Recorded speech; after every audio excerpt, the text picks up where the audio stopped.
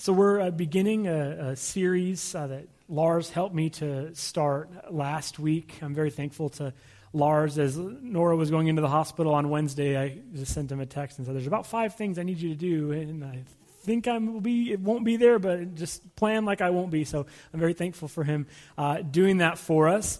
But he helped us to start out this book, just to think about the book of 1 John by preaching a little bit from the Gospel of John, because we often take for granted, I think, very much the access that we have to our Bible, that, we just have all the words and on the page, or even more. I mean, over the last several years, you have your Bible, with you all the time. Even though it's not a Bible, it functions in other ways, but it also is a Bible. You have access to the words, as we just sang about, these ancient words which have changed people's lives forever.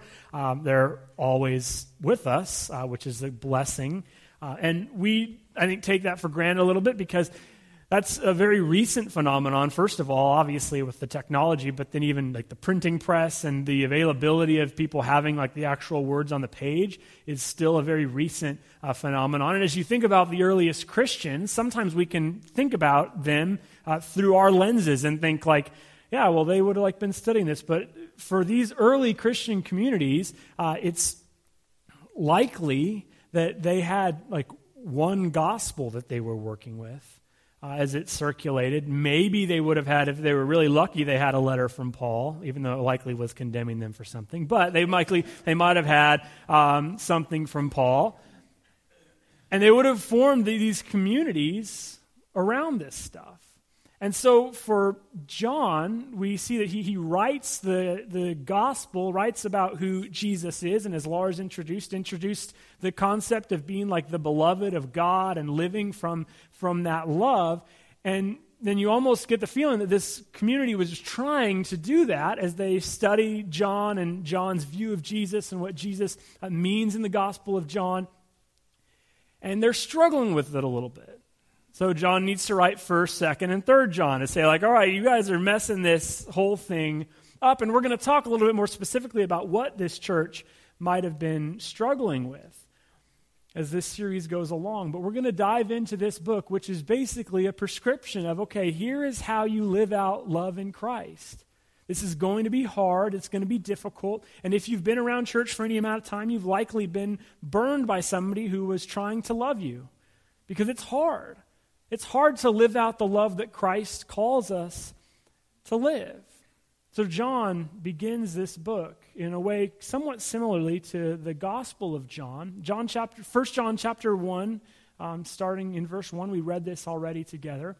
We proclaim to you the one who existed from the beginning, whom we have heard and seen. We saw him with our own eyes and touched him with our own hands. He's the word of life. The one who is life itself was revealed to us, and we've seen him. And now we testify and proclaim to you that he's the one who is eternal life. He was with the Father, and then he was revealed to us. We proclaim to you what we ourselves have actually seen and heard, so that you may have fellowship with us. And our fellowship is with the Father and his Son, Jesus Christ. We are writing these things so you may fully share our joy.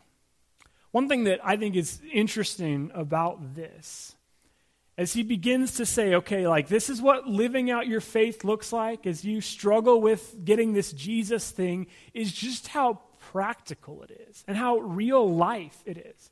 Oftentimes, I think we can make the Christian faith like basically like hell insurance.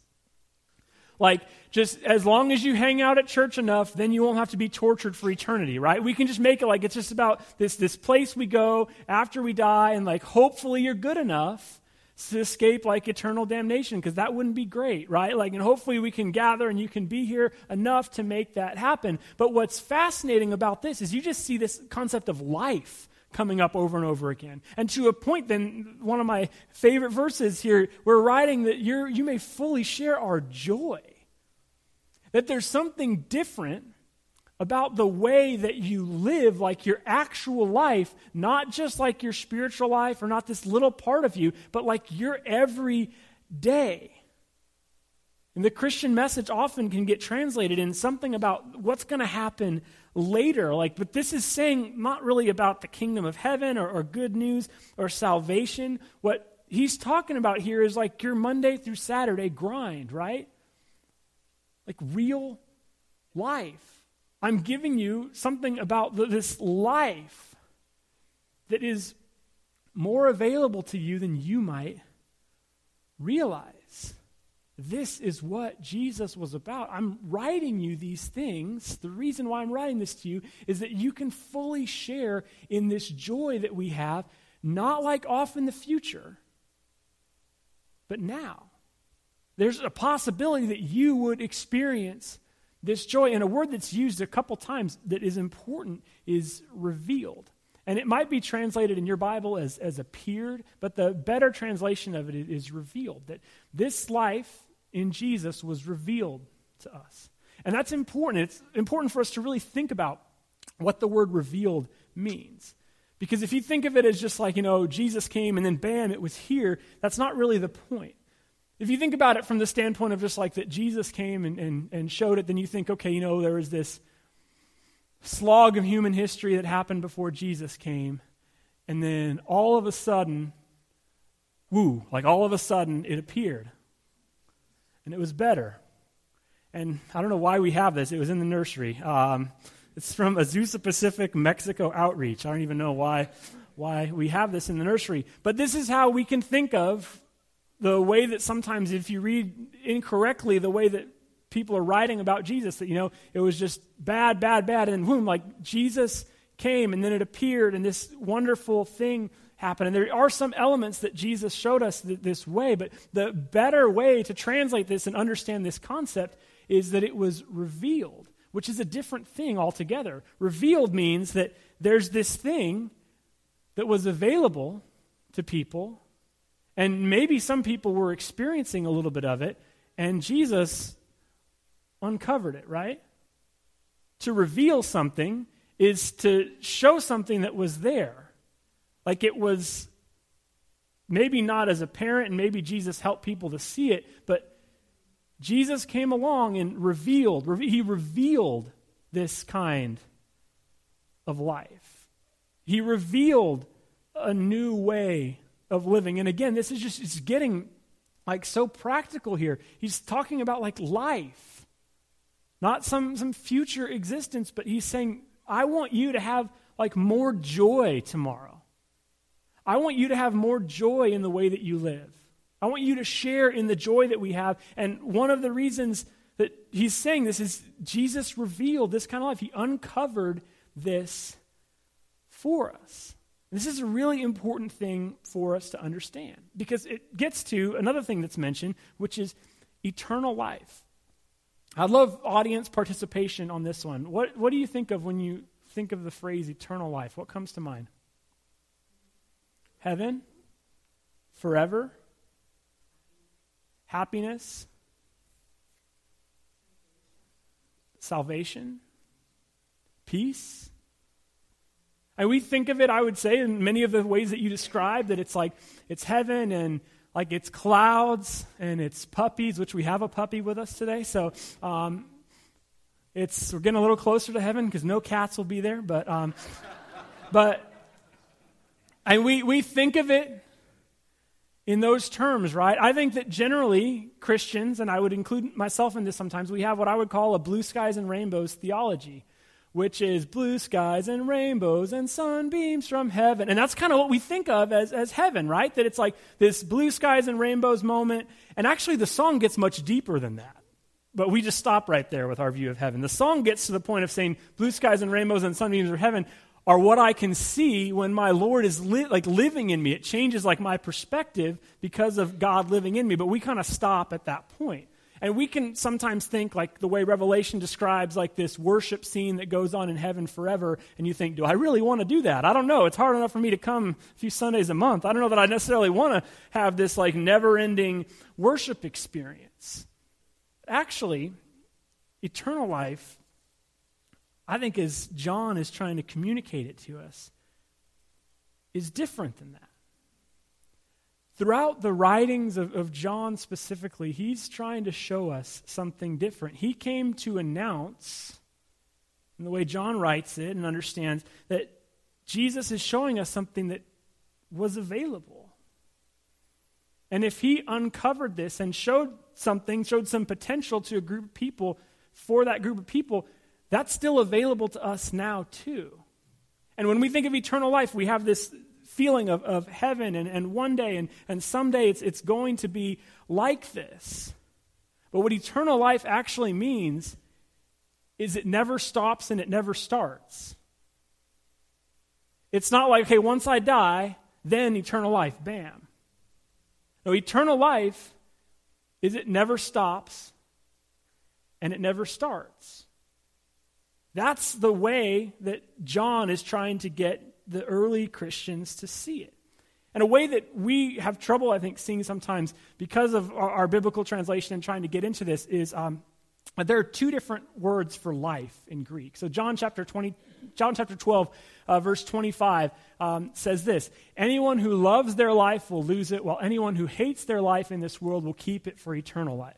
And this is one of those passages where, like, if you were in Bible class, you just nodded with everyone and said, oh, yeah, I totally get that. Even though if you really think about it, this is super confusing. Like, what on earth is this talking about exactly? What is going on here? And what's helpful, if you go to the next slide, is the first two uses of the word life are a different word for life than the third use of the word life.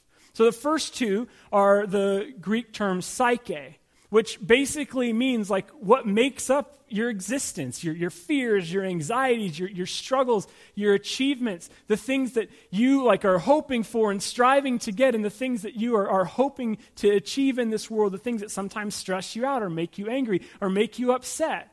And so if you are so focused and if you're so concerned with the temporary nature of the things that are temporary and right in front of you, eventually you're going to lose it all. Because if you're just trying to grab whatever it is out of this life of temporary stuff, you're going to lose it.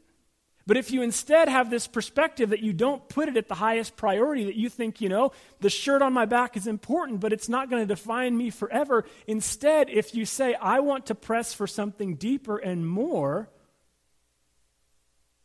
then I can gain something greater. And so the first two words there are psyche, and the other one there is zoe. And this comes up consistently throughout the writings of John. The zoe life is what's linked with the eternal life. It's this understanding that there's something deeper that we're all living for. There's something more that we're trying to tap into instead of the things that are always constantly coming at us and changing all the time. So just to help us think through this, I'd love a volunteer. Who would like to volunteer for me? People love volunteering, right? Sean, come on up. Here we go. Give Sean a hand.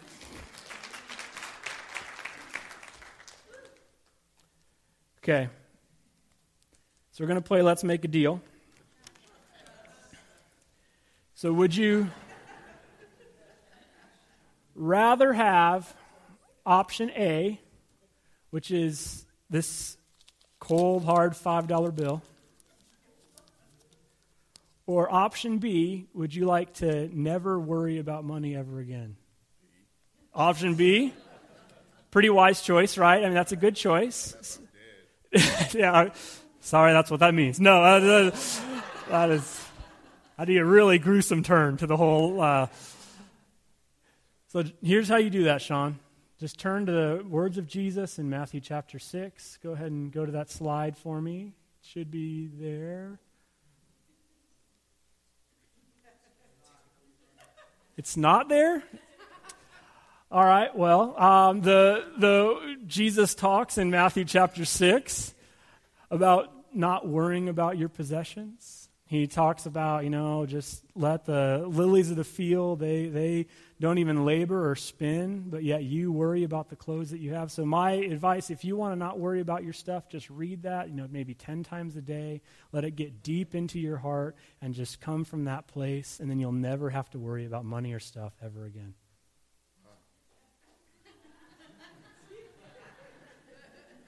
Pretty great, isn't it? Aren't you just feeling much better right now?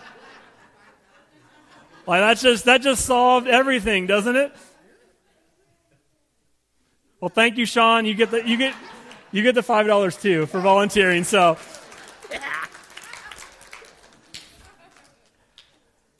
I mean, the way that you would solve that isn't all that satisfying, isn't it? I mean, like, you just need to somehow tap into that mindset. Because every day, all day, you're going to be told, you need this stuff, and you need this thing and that thing, and if you have this thing, then your life is going to be solved. And so all day you're going to hear that. And so you need to tap into something deeper. And it's not all that satisfying of an answer, but it's the right answer.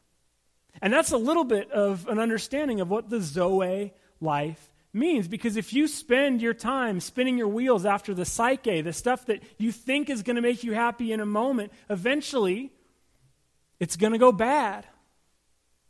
Eventually your clothes are going to wear out. Eventually your food, even though you had a wonderful meal, it's not going to satisfy you. So seek the Zoe life. And it's eternal. And you've had moments in your life that you wish could just last forever, right? That you gathered around a table and you spent some time with friends, some valuable time. Maybe it was seeing your kids succeed in something that they've been training really hard at. Or maybe it's you've been grinding out here in LA, and it's hard to make it in LA. And it's like you've been struggling, and then you finally get that one little glimpse, that thing, and it just satisfies your soul. Like, it's more than just that you achieve something. It's like there's just something deep that went on inside you. And what John is trying to communicate is that if you spend your life on the psyche level, you're constantly going to be running for these things. And maybe it's good stuff like achievements or trophies. Sometimes it's failure that lets us down. Sometimes it's that people hurt us. And it's always changing.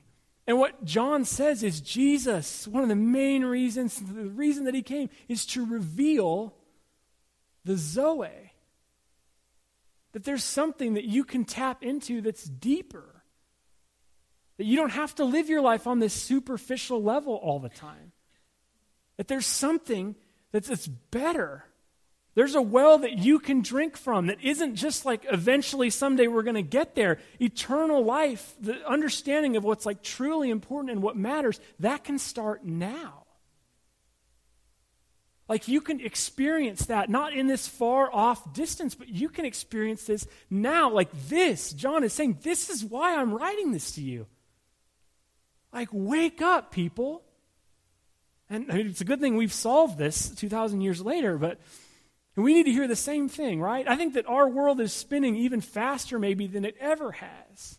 It reminds me of when I spent some time in the Midwest. And every city that you go to in the Midwest, they have this thing, and they think it's all for their city. But they all say, if you don't like the weather, wait 15 minutes. And they all think it's like for their city, and they think it's funny. And you laugh because you're nice. But they all say that about their weather. And when I was in a church in Kansas City, I totally experienced that. I was at the gym lifting like you might expect, and on the loudspeaker at the gym, this voice comes on and says, like, there's a tornado coming to this area. And so, I mean, I finished my set of 400 pounds or something, and calmly make my way to the exit. No, I was terrified, because this is like the first hint of a tornado that I've ever experienced. And so I don't even really know what to do. I'm a California boy. I have earthquake knowledge, but that's all I had. And so I go to the exit, and I'm like thinking, okay, the house where I'm staying is about 5-minute drive from here, so I'll just head home, and then I'll figure out, they'll tell me what to do. They probably know a safer place than where I am right now. And so I went out to the car, and not knowing much about tornadoes, when tornadoes are coming, the weather is horrible.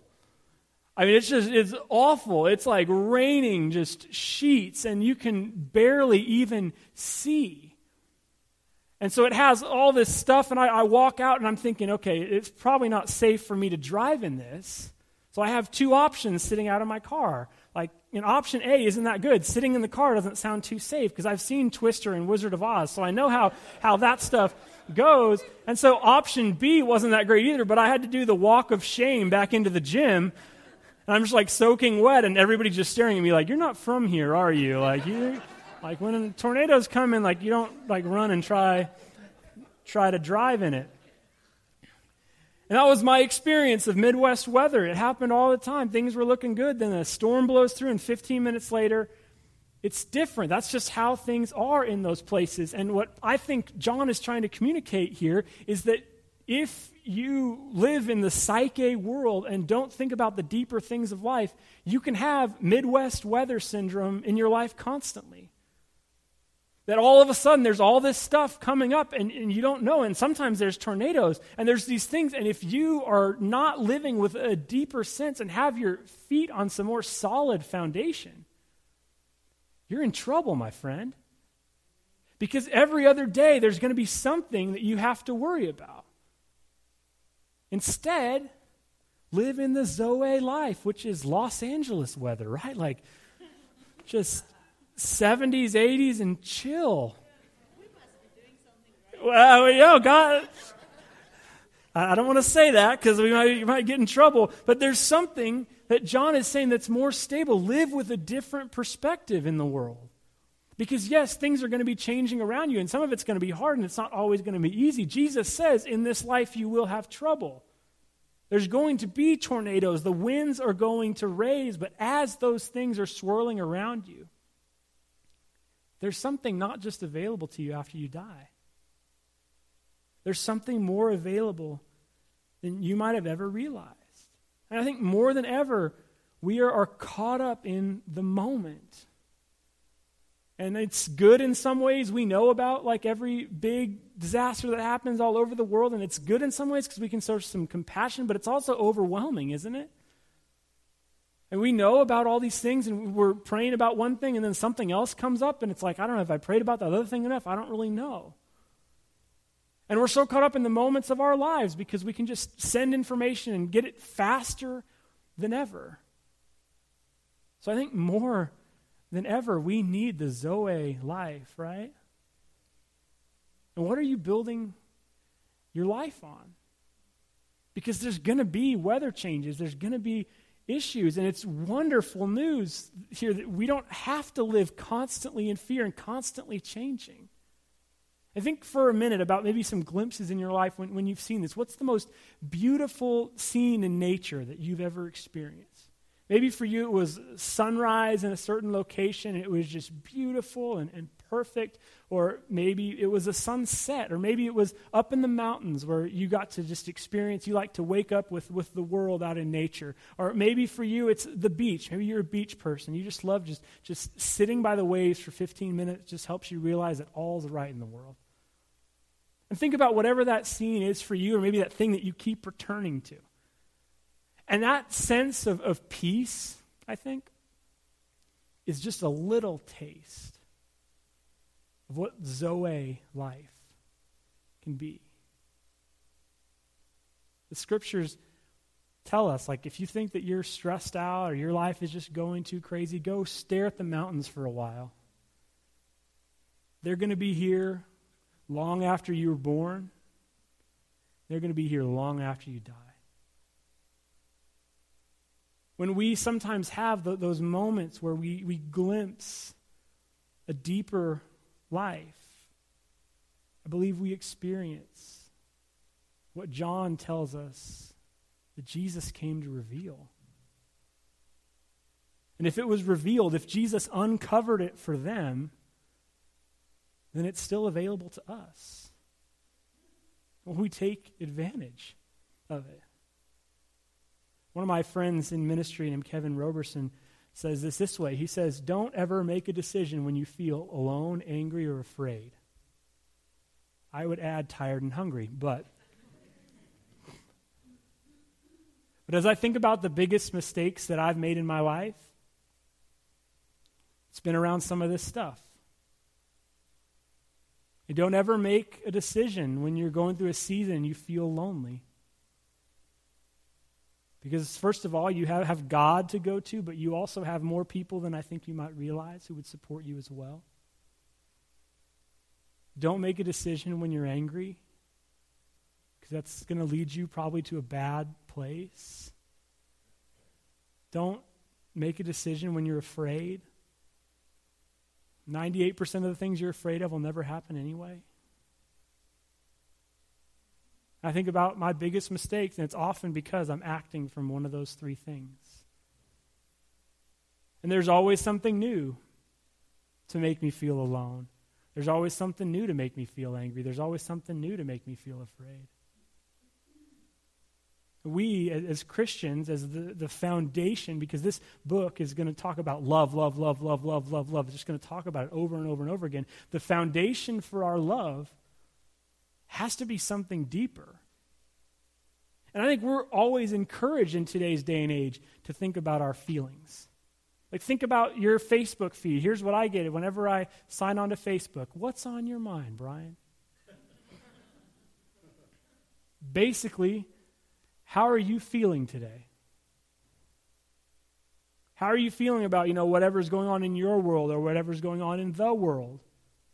And this is true on whatever social media platform you use, Instagram, Twitter, whatever it is, whatever you're on, what's on your mind? How are you feeling? What are you doing in this moment? How do you feel about what's happened to you? We're constantly encouraged to think about that. And I think this causes us to live in a certain way. Because it's pretty dangerous, actually, to live from your feelings all the time. And sometimes I think it's appropriate, but if we constantly are just living from our feelings, we're in a really dangerous state of mind. There was a book that I was reading on addiction and recovery, and the author said, chasing feelings is the behavior of an addict. Because if you feel sad, you want to do something about it. And I think on a lot of levels, in real ways, we all are chasing feelings. That's just the world we live in. How do you feel today, Brian? And it's important enough that everybody knows about it, right? How do you feel about what's happened to you? That long line, oh, that stinks, doesn't it? How do you feel about this issue or that? Constantly chasing feelings is the behavior of an addict. And what I think it causes us to become addicted to is just feeling happy and not feeling sad or feeling any sort of pain. Sometimes I believe we need to walk through those difficult seasons to understand the faithfulness of God, to understand that God is truly with us. And if we're always just in that moment, the psyche moment of just like feeling about whatever is going on and swirling around you, it's going to cause you to feel more afraid, more alone, and more angry. It's going to cause you to continue to be divided. As I think about the people who I look up to and maybe you look up to, the people who have changed the world and inspired me and maybe some others you would add to this list, I think of people like Martin Luther King or Rosa Parks, George Washington, people who did significant things for our country. I think about how, they were pretty focused on what they were doing, right? And I don't see one of those people like Martin Luther King Jr. getting bummed out because he didn't get enough love on his Instagram birthday post. Or George Washington, stopping doing what he was doing because he was trolled on Twitter by some British people. I mean, that's just ridiculous, right? But this is the kind of stuff we spend time talking about. And it's so stupid. And we can consume an entire life like that. And what John is trying to not so subtly remind us is that this is not the way that you're called to live. If you're part of a Christian community, you're tapped into a way deeper life than that. He's going to talk about how that foundation is the love of Christ. But how is it that you are tapping into the Zoe life? The life that's deeper. Maybe it would help this week to just think and lay your life out on a sheet of paper, like one column Psyche, one column Zoe. And just think, okay, here are the things that often stress me out. Here are the things that I'm anxious about. Here are the things that I'm often thinking about and consuming me. And it might be important and you may have to continue to think about those things. But I think it's going to change your approach if you say, okay, then here are the real things that are my priorities. Here are the things that I truly am living for. And I'm going to separate those two and say, okay, I might have to worry about this stuff for a little while, but when I get home, when I walk away from that stuff, I'm just going to put that away. This is what I truly should be living for. So if, like in this column, if I'm thinking about the Zoe life, what things do I need to prioritize? What things do I need to change? Because John is saying from the very beginning, if you are a Christian, this is the way that you should live. Because I think this frees us up to love how we should. Because if you're constantly living in the psyche where everything is changing and there's a different weather pattern every other day, how can you possibly forgive somebody? How can you possibly love somebody like God loves them if every other day you're worried about everything else? How can you possibly live that out? So from the very beginning, John is telling this struggling community, one that was way more persecuted than hopefully we will ever be, one who I would say probably had way more immediate problems like hunger than hopefully we will ever have. And he tells them, I know there are things that are circling that are causing you to be afraid and causing you to worry. But Jesus taught us and revealed to us that there's an eternal life that's available not just when you die, but there's something deeper available to you now. May we learn, church, to participate in the Zoe life. Because not only do I think it's better for like your life, because again, this is very practical. It's starting out very practically and saying this is like about life. It's about life in this moment. It's the foundation truly for how we love. And they'll know we're Christians by the way that we love. Let's pray for a minute. God, we all struggle with this. There's things that we worry about, stress over, things that fill us with anxiety. We all have been guilty of acting out of fear, acting out of anger, and acting when we feel alone. Father, forgive us those things and help us to move forward with your Zoe life as our foundation. May we truly prioritize the things that are most important. May we truly live from a deeper place. Feelings can be important, but help us to not always live from those feelings. Because how we feel in a given moment isn't always going to produce the best result. Father, help us to learn to live from the Zoe life, a life revealed to us by your Son, Jesus. It's in his great name I pray. Amen.